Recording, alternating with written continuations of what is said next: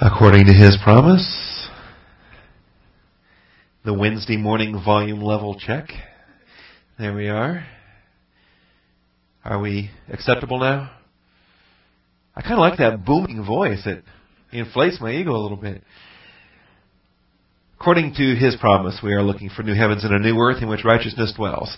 Therefore, beloved, since you look for these things, and I trust that you do, unless you're satisfied with the present circumstances in this earth, be diligent to be found by Him in peace, spotless and blameless, and grow in the grace and knowledge of our Lord and Savior Jesus Christ. Matthew chapter 1, 18 through 25 is our text. Concluding the announcement of Jesus' birth to Joseph and taking a look at the birth of Jesus Christ in this session. Before we begin, let's take time for silent prayer to assure that we're filled with the Spirit. Shall we pray?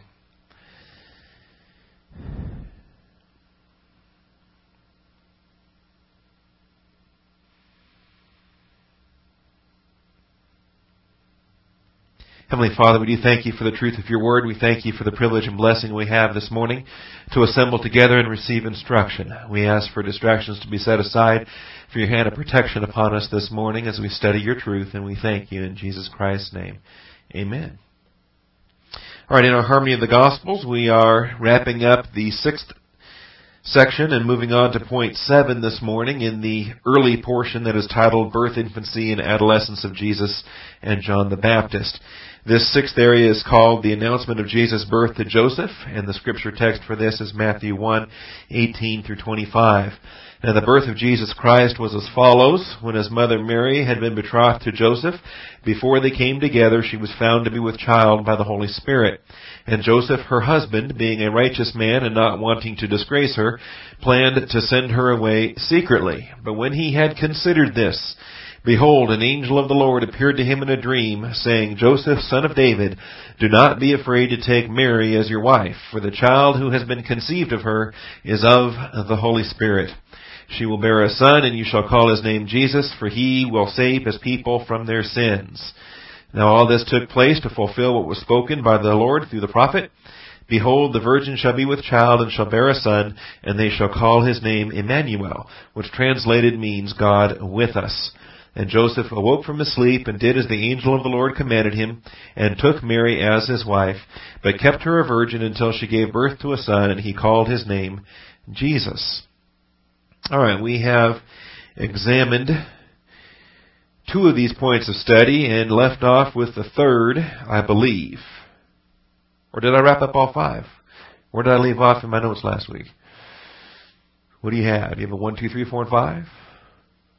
We have a 4. We've not yet taught the 4. Okay. With 3, see us, right? We dealt with David, meaning beloved. All right. One item I do want to re-highlight again this morning in case we didn't emphasize it well enough last week was point 3. Joseph's intentions were overruled by the faithfulness of God. His intentions were overruled by the faithfulness of God. And this is something we should be thankful for, and this is something we can rest confidently in. I think there's entirely too much doubting that happens in the Christian way of life. And so, for just some short side trips this morning, let me remind you of some things here. First of all, in Romans 14, scripture to bring to your attention. As far as the underlying activity of the Christian way of life is concerned, Romans chapter 14, it says in verse 22, at the end of the chapter here, the faith which you have as your own conviction before God. We're supposed to be walking by faith and not by sight. We're supposed to walk with conviction. The faith which you have as your own conviction before God. Happy is he who does not condemn himself in what he approves. Then we link this immediately with verse 23. But he who doubts is condemned. All right? Now, separating this out for the moment from the issue that the specific item that's being mentioned here is the eating the meat that's sacrificed to idols or the drinking of wine, if that causes your brother to stumble. All those issues aside, the fundamental principle applies to all of them. He who doubts is condemned if he eats, because his eating is not from faith, and whatever is not from faith is sin. Whatever we do in terms of the Christian way of life, we base our decisions upon our understanding of the Word of God. And we have to be able to explain doctrinally what we're doing, or what we're not doing, why we're doing it, or why we're not doing it. And if we, in our own satisfaction of conscience, can explain what we're doing and why we're doing it, or what we're not doing and why we're not doing it, and do so for the glory of the Lord Jesus Christ, then we're fine in these areas of doubtful things, in these areas of gray, what we call gray areas or non-essentials. So we want the walk of faith, we want the walk of confidence. It is described as being happy.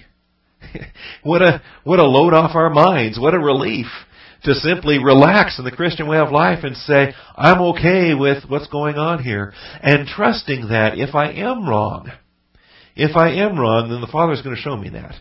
That if we have a different attitude in anything, the Father will also show that to us as well. He will make things known, as He's doing with Joseph.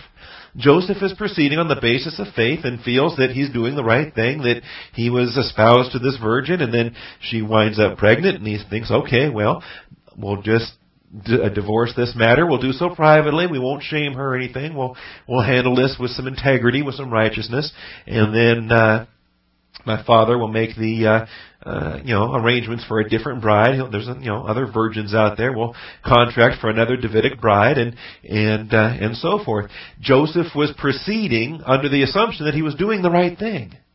And when the Lord interrupts him here, and this angel appears in a dream and says, "Slow down here, Joseph. You're making a mistake. Go ahead and go through with this wedding." Because this pregnancy is not because Mary was promiscuous. It's not because it's not what you're thinking. All right, and the angel says, "I know what you're thinking because it's normal. This is how pregnancy has worked for 2,000 years, 4,000 years." Okay, but this time, trust in the promises of God. And when you examine the whole context of this, you start to really gain a greater appreciation for Joseph's faithfulness to believe this miracle. To believe what the angel is saying, that this pregnancy is brought about by the Lord. Joseph believed it, accepted what the Lord had said, understood this to be the seed of the woman fulfillment, and woke up believing and took action. And we see that here in this passage. One other place, if you'll join me back in 2 Samuel, and I just like finding these because they're easy to look at with your own eyes. They're easy to observe. Chapter 7, and if you can see it with your own eyes, it reinforces what we're saying. I mentioned this in passing last week, but sometimes it's more effective just to look at it with your own eyes and see it. 2 Samuel chapter 7, it came about when the king lived in his house, and the Lord had given him rest on every side from all his enemies. Then the king said to Nathan the prophet, this is David now, "See now, I dwell in a house of cedar, but the ark of God dwells within tent curtains." Nathan said to the king, "Go, do all that is in your mind, for the Lord is with you." This is a believer who's living the Christian way of life under the concept that we just looked at a moment ago in Romans 14. Happy is he who does not condemn himself in that which he approves. He's walking by faith. He's walking with the Lord. The Lord is with you. He has a daily fellowship. He's walking, and this is a desire on his heart. And David can trust that it's a legitimate desire. He can trust that the desire of his heart is consistent with God's desire because he's being molded, as we say, growing in the Word of God, being molded in the image of Christ. And he's becoming more Christ-like as he grows, so he can trust his heart desires. And Nathan trusts his judgment too. Nathan says, similar to what we examined under judgments and viewpoints, you're forming judgments and viewpoints that are more and more Christ-like the more and more mature you become in the faith. And so Nathan says, good idea, go do it. But here again, the faithfulness of the Lord steps forward. Not that David was about to do a wrong thing. Not that David was about to make a mistake or do something sinful or wrong. It's just it was wrong by virtue of the fact that the father had somebody else in mind to build this house. And that was going to be Solomon, the son of David. So in the same night, see, the Lord's not going to fool around and let this thing start to progress. In the same night, the word of the Lord came to Nathan saying, "Go, say to my servant David, thus says the Lord, are you the one who should build me a house to dwell in?" See, it's not the wrong idea, it's just the wrong person. God had somebody else designated to do that work. And then he says, I never asked for this. I didn't complain. But this was just, it wasn't a have to, it was a want to. David wanted to. And the Lord appreciated that, appreciated the offer. The idea, though, was that it was not for him to do. I think in the commentary of this, over in 1 Kings 8, when Solomon is describing this, that he was allowed to build this temple. And he said, my father David wanted to do this, and it was a good thing. It just wasn't for David to do. So, if you want a verse on that, it's in 1 Kings 8, verses 17 through 19. It was in the heart of my father David to build a house for the name of the Lord, the God of Israel. But the Lord said to my father David, because it was in your heart to build a house for my name, you did well that it was in your heart. Okay? The idea itself was a good idea. And David's heart was right. His intentions were honorable and proper. Nevertheless, he shall not build the house. Okay? So, see, as we've discussed answered prayer in the past, sometimes he answers yes, yes, or yes, no, or no, yes, or no, no, where he'll answer the specific desire, but he also recognizes the motivation and answers to the motivation of the particular request as well. Sometimes we're asking for the wrong thing, but the heart is in the right place, as in the example here. So all of these things come together, I think, to paint a good picture where we can proceed in terms of faith rest, in terms of the Christian way of life, and trust that until he shows us otherwise, we're going to proceed on this basis. And that's ultimately the nature of not my will, but thine be done, just laying it out before the Father, saying, Father, this is my intention, this is what I'm proceeding, and if I'm wrong on this, then you'll have to make that clear. And trust that he will do so, because he doesn't give us, doesn't give us snakes when we're asking for fish. So in the outline, point 3, Joseph's intentions were overruled by the faithfulness of God, and we did some subpoints on this in A, B, and a C. So we're ready for point 4.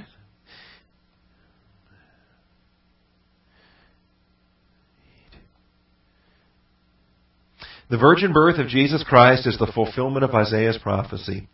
The virgin birth of Jesus Christ is the fulfillment of Isaiah's prophecy. God, of course, makes the promise. God brings them about. The critic might accuse Christ or his disciples of trying to engineer events, try to doctor up some circumstances and say, oh, well, this is fulfilled prophecy. We might try to, a fraud or charlatan today might pull up a lot of predictions. He might pull a thing of Nostradamus off the shelf and say, okay, here's a list of 100 things that Nostradamus said. I'm going to set about now to try to fulfill those through human effort and through other mechanisms. And then we can point to this and say, hey, look at this, fulfilled predictions by Nostradamus. Okay? It was a big demonic fraud anyway, and even the things that are marginally close to being possibly fulfilled are just shady anyway to begin with, and then much more of his predictions were wrong anyway, if you ever do any study on that. The skeptic and the unbeliever likes to lift him up as some great mystic, but it's really quite tragic and quite pathetic to examine the writings of Nostradamus compared to Holy Scripture, where prophecies are made and fulfilled directly, literally, perfectly, beyond anything we could ask or think. All right, verses 22 and 23 here. All this took place to fulfill what was spoken of by the Lord through the prophet. Interestingly enough, the name Isaiah does not occur here, at least not in the best manuscripts, although it's obvious which prophet is involved, the greatest of the writing prophets in terms of, as we break them down, Isaiah, Jeremiah, Ezekiel, and so forth. A virgin shall be with child and shall bear a son, and they shall call his name Emmanuel. This is a direct quote from Isaiah 7:14. We'll look at this here in a moment, which translated means God with us. The significance of the name translated and the significance of the name realized, even though the particular name not yet adopted, not yet assumed by the Lord Jesus Christ. Now notice, in verse 20, Back up a couple verses to verse 20. Joseph, son of David, do not be afraid to take Mary as your wife, for the child who has been conceived of her is of the Holy Spirit. In other words, she's still a virgin.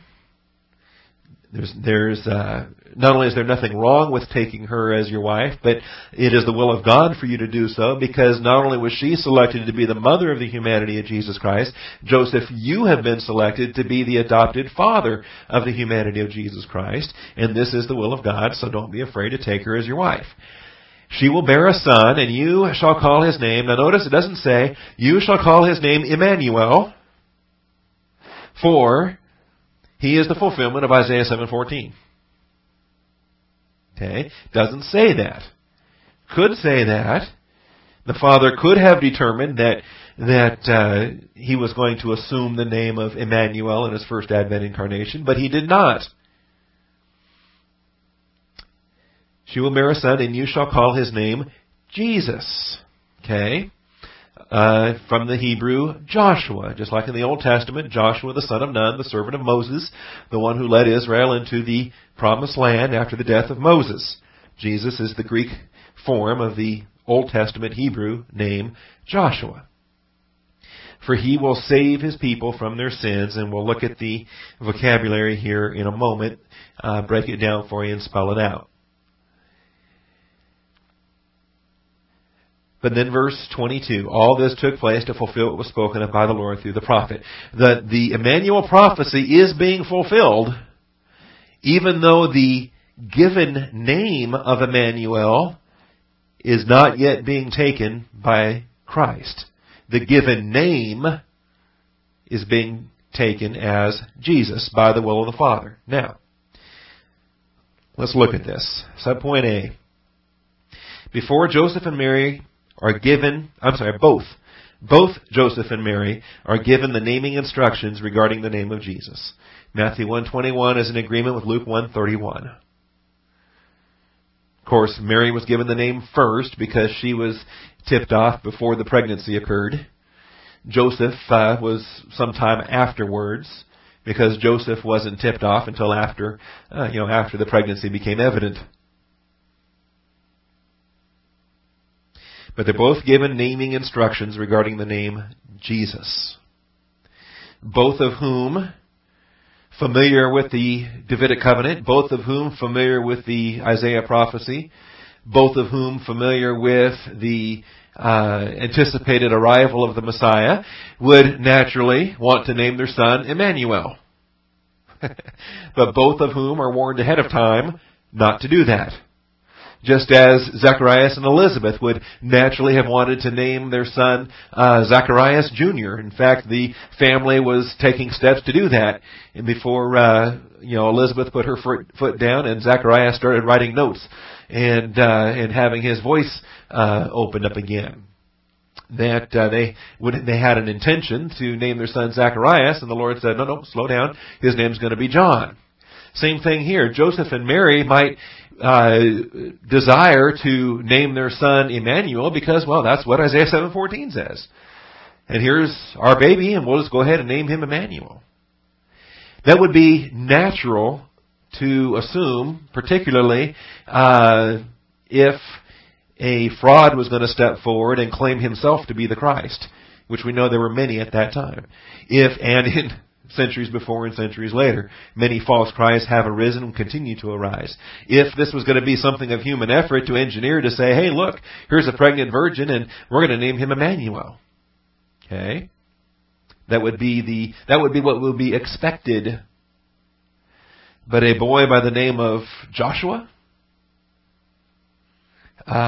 would not be expected. Okay? We won't go back and look at the Luke reference. I think you're familiar with that. We recently did the announcement of the birth of Jesus to Mary. Point B. Before Emmanuel can undertake the work of Emmanuel, he must first undertake the work of Jesus. So for this, let's go back to Isaiah and examine it from the prophetic perspective 700 years before the event. And before we go to Isaiah 8, let's look at Isaiah 7. Okay? We'll look at the actual prophecy, and then we will see the next chapter, what the work of Emmanuel truly is. But point B, before Emmanuel can undertake the work of Emmanuel, he must first undertake the work of Jesus. We find the work of Emmanuel outlined in Isaiah 8, but backing up to chapter 7 now, because I didn't turn there under point 4, let's look at it here. This is an invitation that the Lord extends to Ahaz to ask a sign. Even though the general principle and commandment of the Lord is that we're not to put the Lord our God to the test, that is the commandment, and yet here God is asking Ahaz to do so, instructing him to request a sign, anything he wants. The sky is the limit, blank check, anything you want. Ask a sign for yourself from the Lord your God. Make it deep as Sheol or high as heaven. He's invited to, in his own imagination, to think of the most impossible of impossible miracles ever. Make it as deep as Sheol or as high as heaven. But Ahaz said, I will not ask, nor will I test the Lord. All right? In other words, I'm going to disobey these instructions because I don't want to test the Lord. Kind of a catch-22, isn't it? Because by disobeying the Lord's instructions, what's he doing? He's testing the Lord. He's putting the Lord God to the test.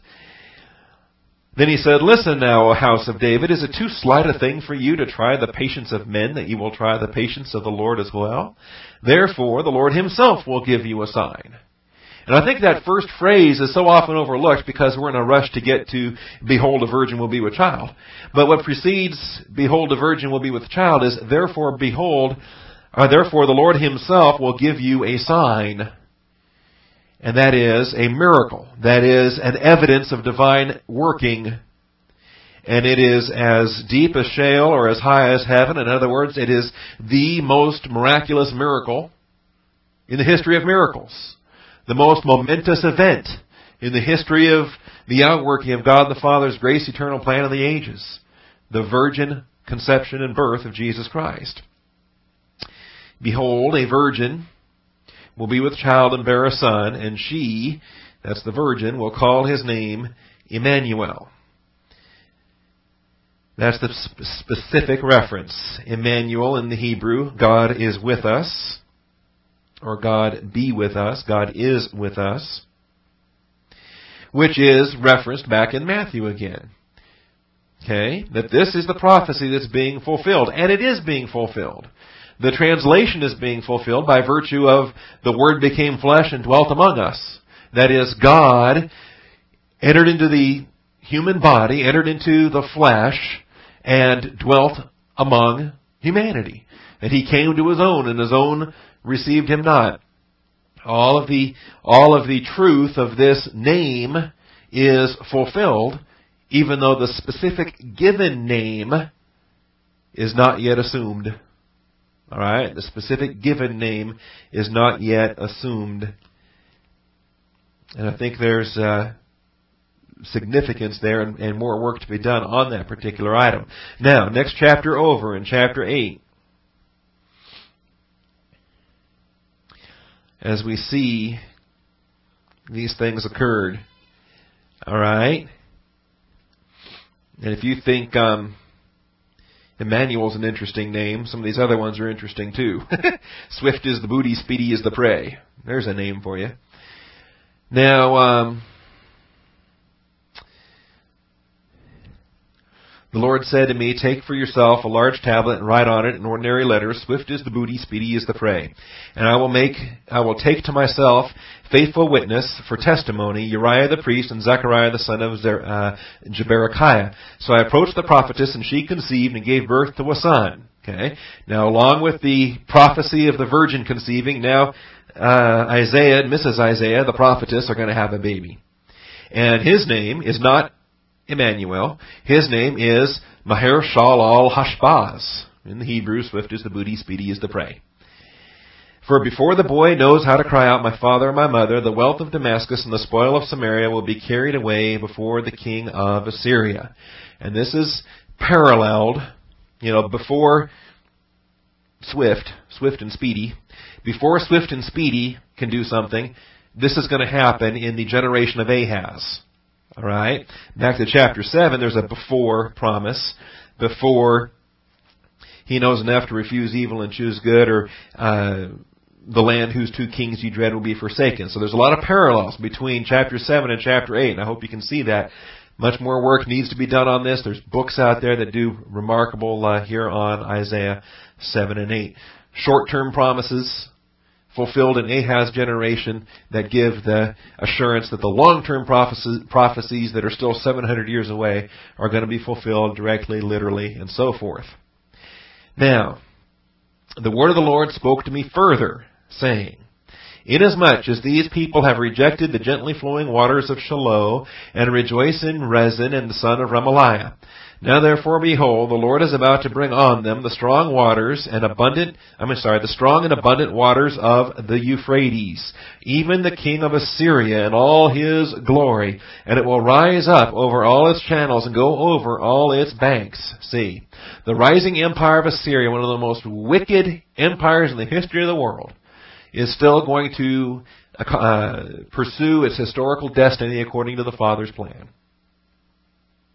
Then it will sweep on into Judah. It will overflow and pass through. It will reach even to the neck, and the spread of its wings will fill the breadth of your land, O Emmanuel. Now here's the title. Here is the name of God with us, and the promise of deliverance. And, of course, Assyria, we know historically, Assyria is the empire that swept away the northern kingdom. Assyria is the empire that came up to the walls of Jerusalem, and Hezekiah was afraid that even they were going to fall. And the prophet Isaiah stood shoulder to shoulder with Hezekiah and encouraged him and said, no. Then the promise here, the remnant. Verse 9, Be broken, O peoples, and be shattered, and give ear all remote places of the earth. Gird yourselves, yet be shattered. Gird yourselves, yet be shattered. Is that phrase in there twice? It is in my verse. It's in there twice in your verse? Okay. Got a couple of typos in this modern English computerized text. Jot myself a note. All right. Devise a plan, but it will be thwarted. State a proposal, but it will not stand. For God is with us. Emmanuel occurs again in verse 10. All right. Now, this references, of course, the day and age in which Isaiah was ministering and encouraging, the King Ahaz who is encouraging, King Hezekiah who is encouraging, and so forth. It has a contemporary application for this day, 700 years before Christ. That the Assyrians were going to come sweeping in. The northern kingdom indeed was swept away. The southern kingdom was on the edge of that. They were threatened, and Jerusalem was surrounded to be like, up to the neck, so to speak, if we're sinking, and that's how high the water has gotten. It's up to our neck now. Things look pretty bad. And yet, Emmanuel is still with his people. But now think ahead to where this prophecy will have its future fulfillment. Because there is a day future yet coming, where once again Israel is going to be surrounded. Where once again they're going to be up to their neck. Okay? What we refer to as the Second Advent prophecies, what we refer to as the Great Tribulation of Israel, when with the coming of Emmanuel, the ultimate deliverance is then occurred, or the ultimate deliverance is then achieved, I should say. This is the work of Emmanuel. Emmanuel is not a First Advent prophecy, even though the virgin birth is First Advent. The work of Emmanuel at shattering the peoples, at putting all the human plans aside and thwarting them, the actual reign of God with us is Second Advent. Okay? Are we okay on that? All right. And I'm going to draw some pictures here too for you. That's the B button, by the way. I had to go all the way to the Philippines to learn the B button. Blanks out the slideshow. All right. Old Testament saints looking forward saw messianic prophecies.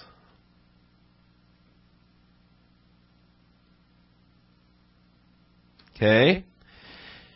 They looked forward and that's what they saw. We, and they saw both first Advent and second Advent prophecies. But they did not see distinctions between the two. They saw a coming Messiah, a coming anointed one, a coming Christ, which encapsulated from our vocabulary now first Advent and second Advent prophecies, some of which occur in the very same verse.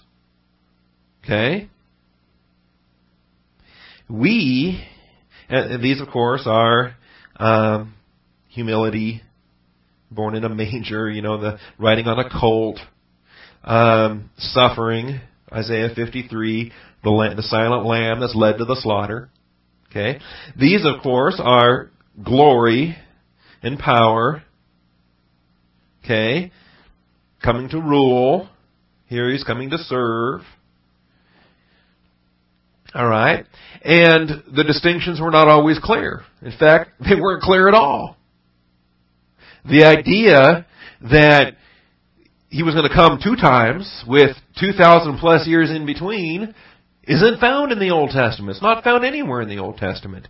We can only see it now because we are in the New Testament, that is the church, and we have a perspective to look at messianic prophecies in 2 directions. Because here we are, and we can look back at first Advent, we can look forward to second Advent. And by virtue of the blessings of our perspective in time, we have the clarity to be able to see the distinctions that the Old Testament prophets could not see. They were not in a perspective, in a position to see it. They were not in a perspective to see it. Okay? And I can illustrate that right here in this room.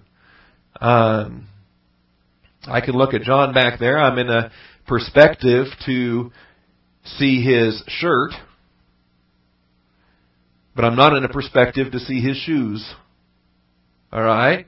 Now Ethel can just glance down to her left and see his shoes. She's not going to do that because she's too diligent a Bible student and she's paying attention to the message. Alright? She wouldn't dream of tearing her eyes away and glancing down at John's shoes. Okay? But she could if she wanted to. And she could see them. She could see what color they are, what size they are, shoelaces or Velcro or slip-ons. I mean, she can see those shoes from where she is. Alright? It's a matter of perspective. It's a matter of where we are versus what God has revealed, what God has not revealed, and what God has kept hidden. What God has kept hidden. Remember, it's the glory of God, the concealed matter. The Father laying out His plan step by step by step, not only for our edification and growth, but also in the outworking of the angelic conflict. We're going to see some angelic conflict coming up here where He's proclaimed by angels, declared to the nations, and the first thing the fallen angelic world tries to do is murder Him. And the word that goes forth from Herod to murder all the babies of Bethlehem, 2 years of age and younger. The attempt that the adversary makes to kill the seed of the woman. And for 30 plus years, he doesn't know that he has succeeded or failed or any other thing. He's assumed he succeeded. For all he knows, not until the River Jordan baptism event does the devil then alerted to the fact that he failed in that Bethlehem massacre. Alright? And I think some of these concepts are along the reasons why he was given the name of Joshua rather than the name Emmanuel. I mean, goodness, let the kid grow up with some privacy. Alright? Instead of taking the name of Emmanuel and being under the target of the flaming arrows and so forth. God the Father directed for Jesus Christ to grow both in favor with both God and man in stature and wisdom, and all of the preparation that went into His arrival at the Jordan River when we get to that point of His baptism. So we have this perspective here. We have this perspective. And a verse I love to quote. Have you learned it yet? I take you here about once a month whether you need it or not. 1 Peter chapter 1, verse 10.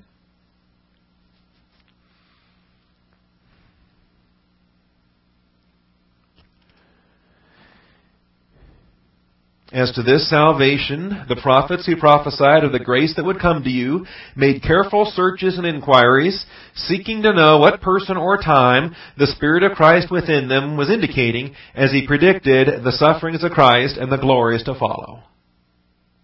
All right? The sufferings of Christ and the glories to follow. First Advent, Second Advent. And the Old Testament prophets mentioned here in this verse, they weren't sloppy. They made careful searches and inquiries. They searched the Scriptures diligently. They prayed. They asked. They had prophetic access to the throne. We saw places in Daniel where he was asking more than he was entitled to know, and the Lord would say, slow down there, Daniel. It's not for you. It's sealed up. It's classified. Need to know basis only. You don't need to know. The prophets who prophesied of the grace that would come to you made careful searches and inquiries, seeking to know what person or time. See, are these two different people? Sure seems like it. This lamb sure seems different from this lion. Are they two different people? Or time? Is it two different times? Two different events? Well, we know now that it was two different events. But they didn't know. Seeking to know what person or time the Spirit of Christ within them was indicating as He predicted the sufferings of Christ and the glories to follow. It was revealed to them that they were not serving themselves, but you. The blessings we have in the stewardship of the church, to have the unfolding, outworking of God the Father's plan in First Advent, Second Advent development. They were not serving themselves, but you. They were laying a foundation for us to build upon and to follow. In these things which now have been announced to you through those who preach the gospel to you by the Holy Spirit sent from heaven, things into which angels long to look.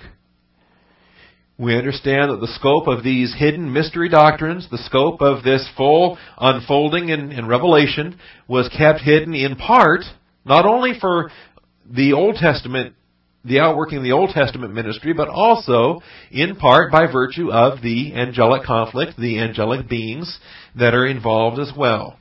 Things into which angels long to look, and that would be, of course, both elect angels and fallen angels.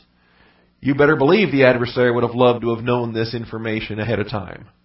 But of course he didn't. The Father kept it hidden, all to His glory. Therefore, prepare your minds for action. Keep sober in spirit. Fix your hope completely on the grace to be brought to you at the revelation of Jesus Christ. All right? He's saying here, because of all this, be prepared for that second advent. Start looking for that blessed hope. Looking for the new heavens and the new earth, the righteousness to be revealed. Prepare your mind for action. Keep sober in spirit. All right. Back to the study. Before Emmanuel can undertake the work of Emmanuel, that is, before Second Advent, First Advent has to happen. He must undertake the work of Jesus. If the work of salvation, the work of redemption is not accomplished, then what kind of kingdom would He rule over if He were to simply arise and take the Davidic throne and throw down Rome and rule the world? That's what everybody wanted.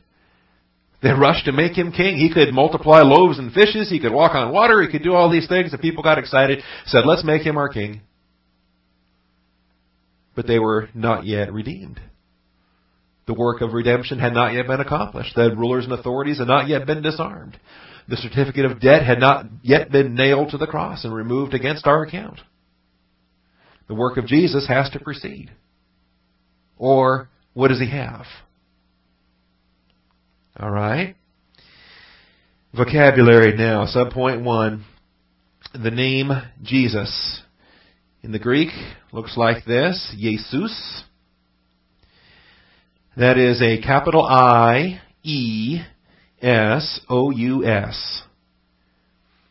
Capital I-E-S-O-U-S.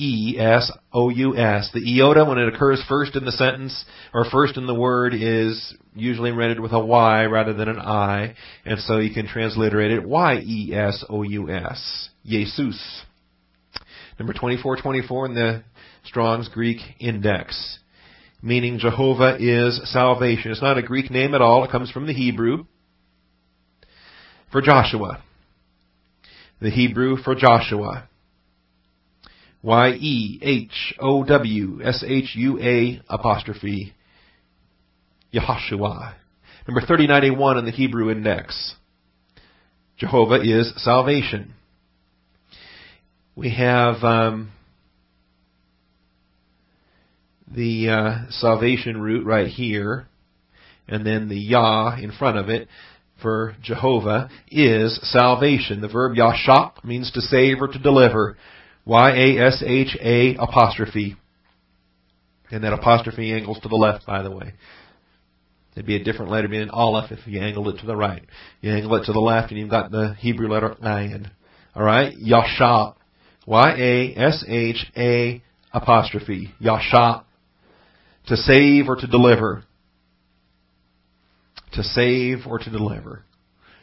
Used of earthly rescues, used of political deliverances, used of military deliverances.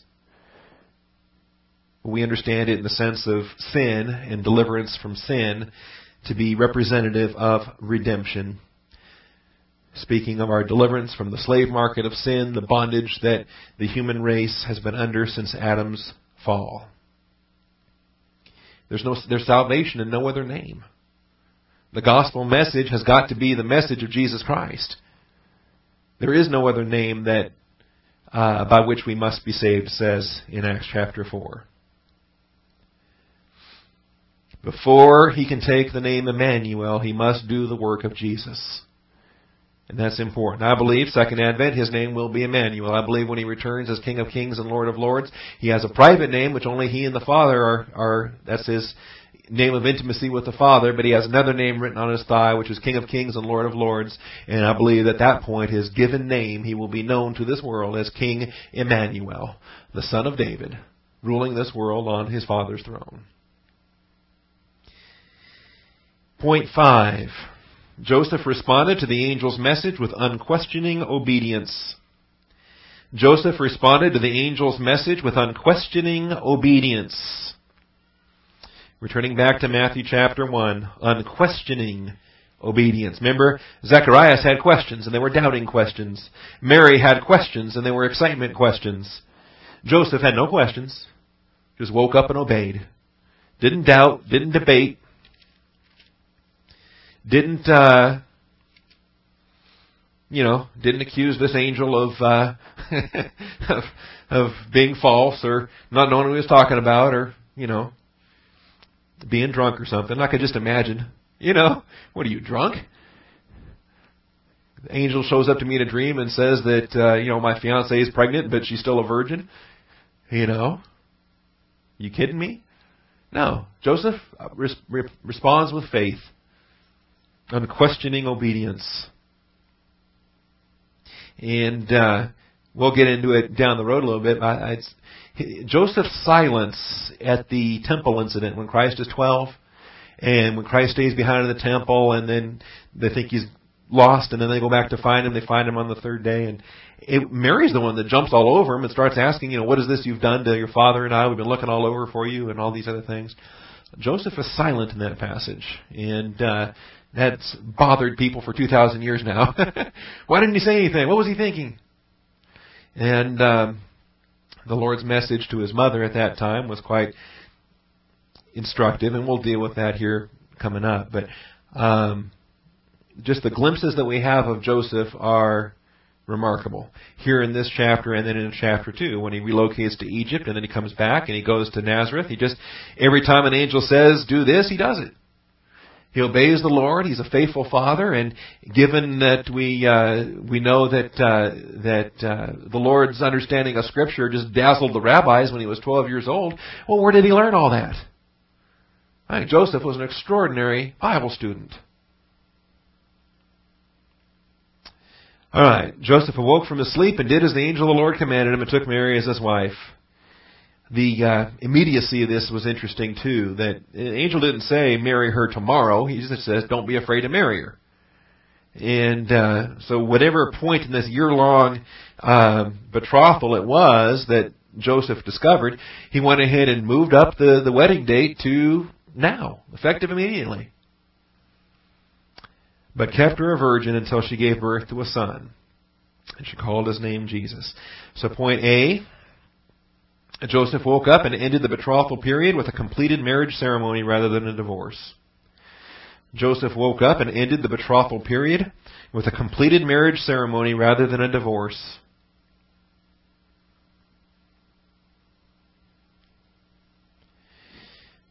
You can imagine other circumstances where this might appear. The critics would scorn Christ and call him a bastard, and they'd say, well, we were not born of fornication, word got around that this 1-year betrothal was cut short. Word got around that Mary was pregnant. Word got around that it's pretty obvious when the wedding license has one date and the birth certificate has another date, and you can't find 9 months in between there that conception occurred prior to the marriage happening. I mean, that's obvious in modern times and ancient times. Ended the betrothal period with a completed marriage ceremony. That being that he took her as his wife. In other words, she's transferred from her father's house to his house. They establish not just the domestic living arrangements, but they actually begin now to start to grow together as husband and wife. Meaning, they start praying together. They start reading the scriptures together. They, go down to Family Christian Store and get all the best child raising books they can get from. All right. I mean, every parent wants to be a good parent and try to read as many books as you can ahead of time. And no parent wants to be responsible for screwing up their kids. Imagine how much pressure they've got to be under, knowing that their child is the redeemer of humanity. Can you imagine? All right. Point B. Joseph and Mary did not participate in marital sexual relations until after the birth of Jesus. They did not participate in marital sexual relations until after the birth of Jesus. Now, theoretically, could they have? It wouldn't have altered the DNA of the humanity of Jesus Christ one bit in terms of the holy child or the holy thing, the holy child as it's called. The reference here in there's a reference to the holiness while he's still in the womb, and I forget the exact reference. I thought it was here in Matthew. The child who has been conceived in her. It wouldn't have changed his sinless perfection. He still would have been born sinless and perfect, without human father, without an Adam's original sin, without a sin nature. But the fact of the matter is that Joseph understood the necessity of the prophecy of being born of a virgin, not just conceived of a virgin. It says a virgin shall conceive. Okay, that part's done. And bear a child. Well, a virgin is still the subject of shall conceive and bear a child. So Joseph, desiring to see Isaiah 7:14 fulfilled, chose, and this is his volitional choice in verse 25, kept her a virgin. Literally, was not knowing her. This is his activity, his volition, his expression of faith. All right? Remarkable, given our culture anyway, and how all of the over-sexualization of our society and culture and all the rest. And unbelievers, of course, have no biblical standard, but even believers face temptations in that regard and all the things there and so forth. I mean, waiting and saving until marriage is one thing, but a year after marriage? Wait a minute. 9 months after marriage?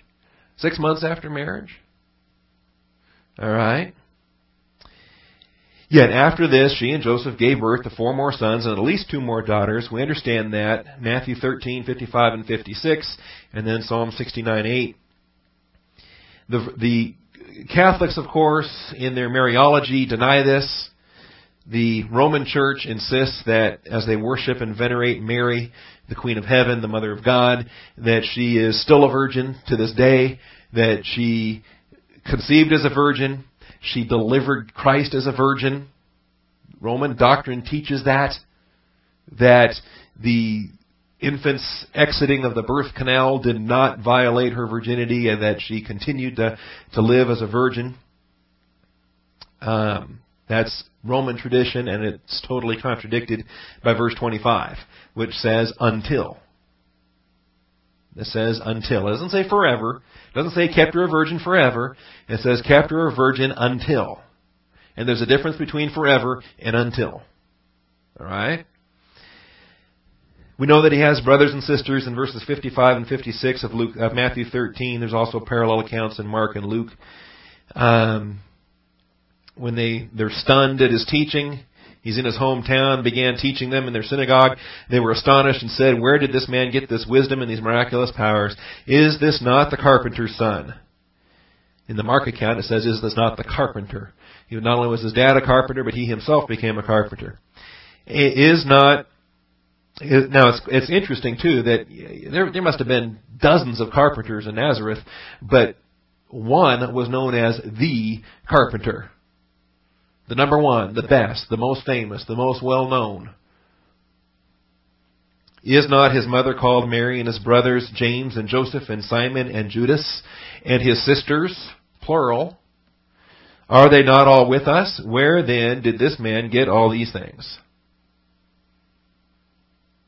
All right. Gave birth to 4 more sons and at least 2 daughters. And then 2 of those 4 sons, James and Jude, will go on to become apostles, will go on to write books of the Bible, the book of James, the book of Jude. All right. The prophecy for this, Psalm 69:8. Psalm 69:8.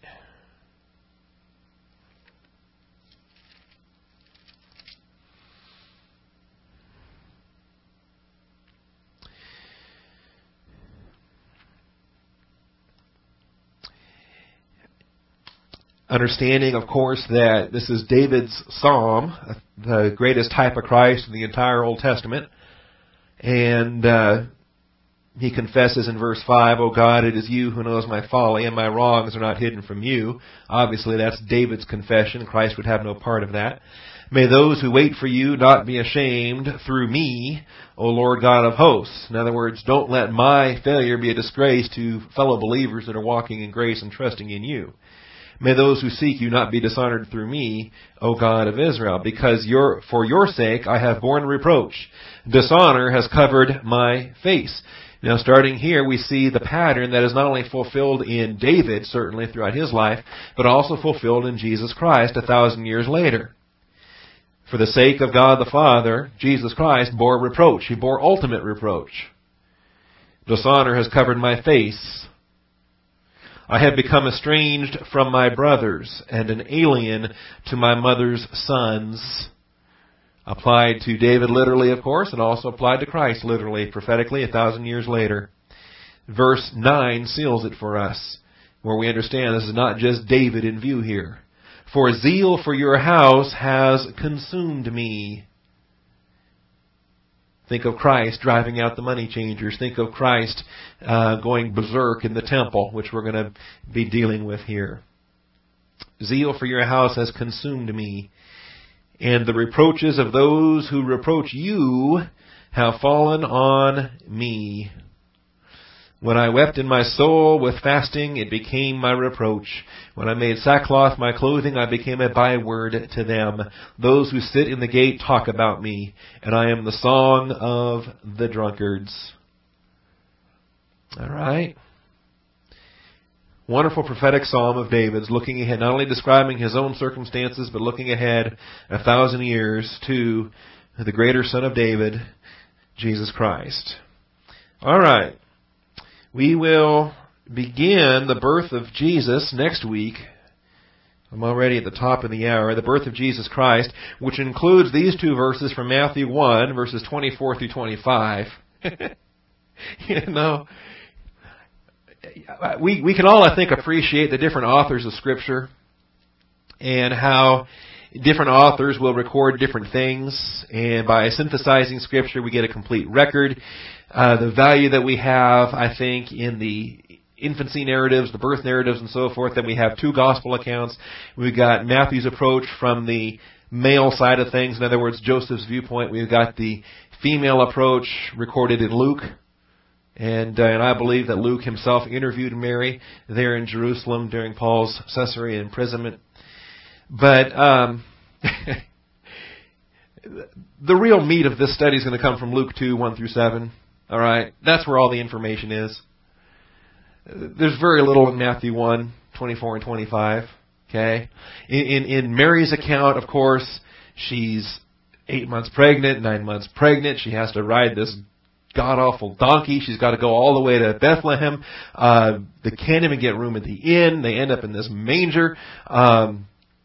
She, has the baby, and it's wrapped in the cloths, the swaddling cloths, and then all these shepherds come dragging in from the field. This is what you might expect from the woman's viewpoint about childbirth, and all of the hassle and all of the anguish and everything she had to go through. We don't have any of that in Matthew's account. Matthew's account was basically, I married her and we didn't have sex. All right? And the baby was born. That's Matthew's account. But we will come back next week and look at the Luke account from chapter 2, verses 1 through 7, and see all of the details that we're very familiar with. This, I don't think, is going to be a surprise to anybody next week, but this is the classic Christmas story, the birth of the humanity of Jesus Christ in the manger, and we'll see the impact of that next week.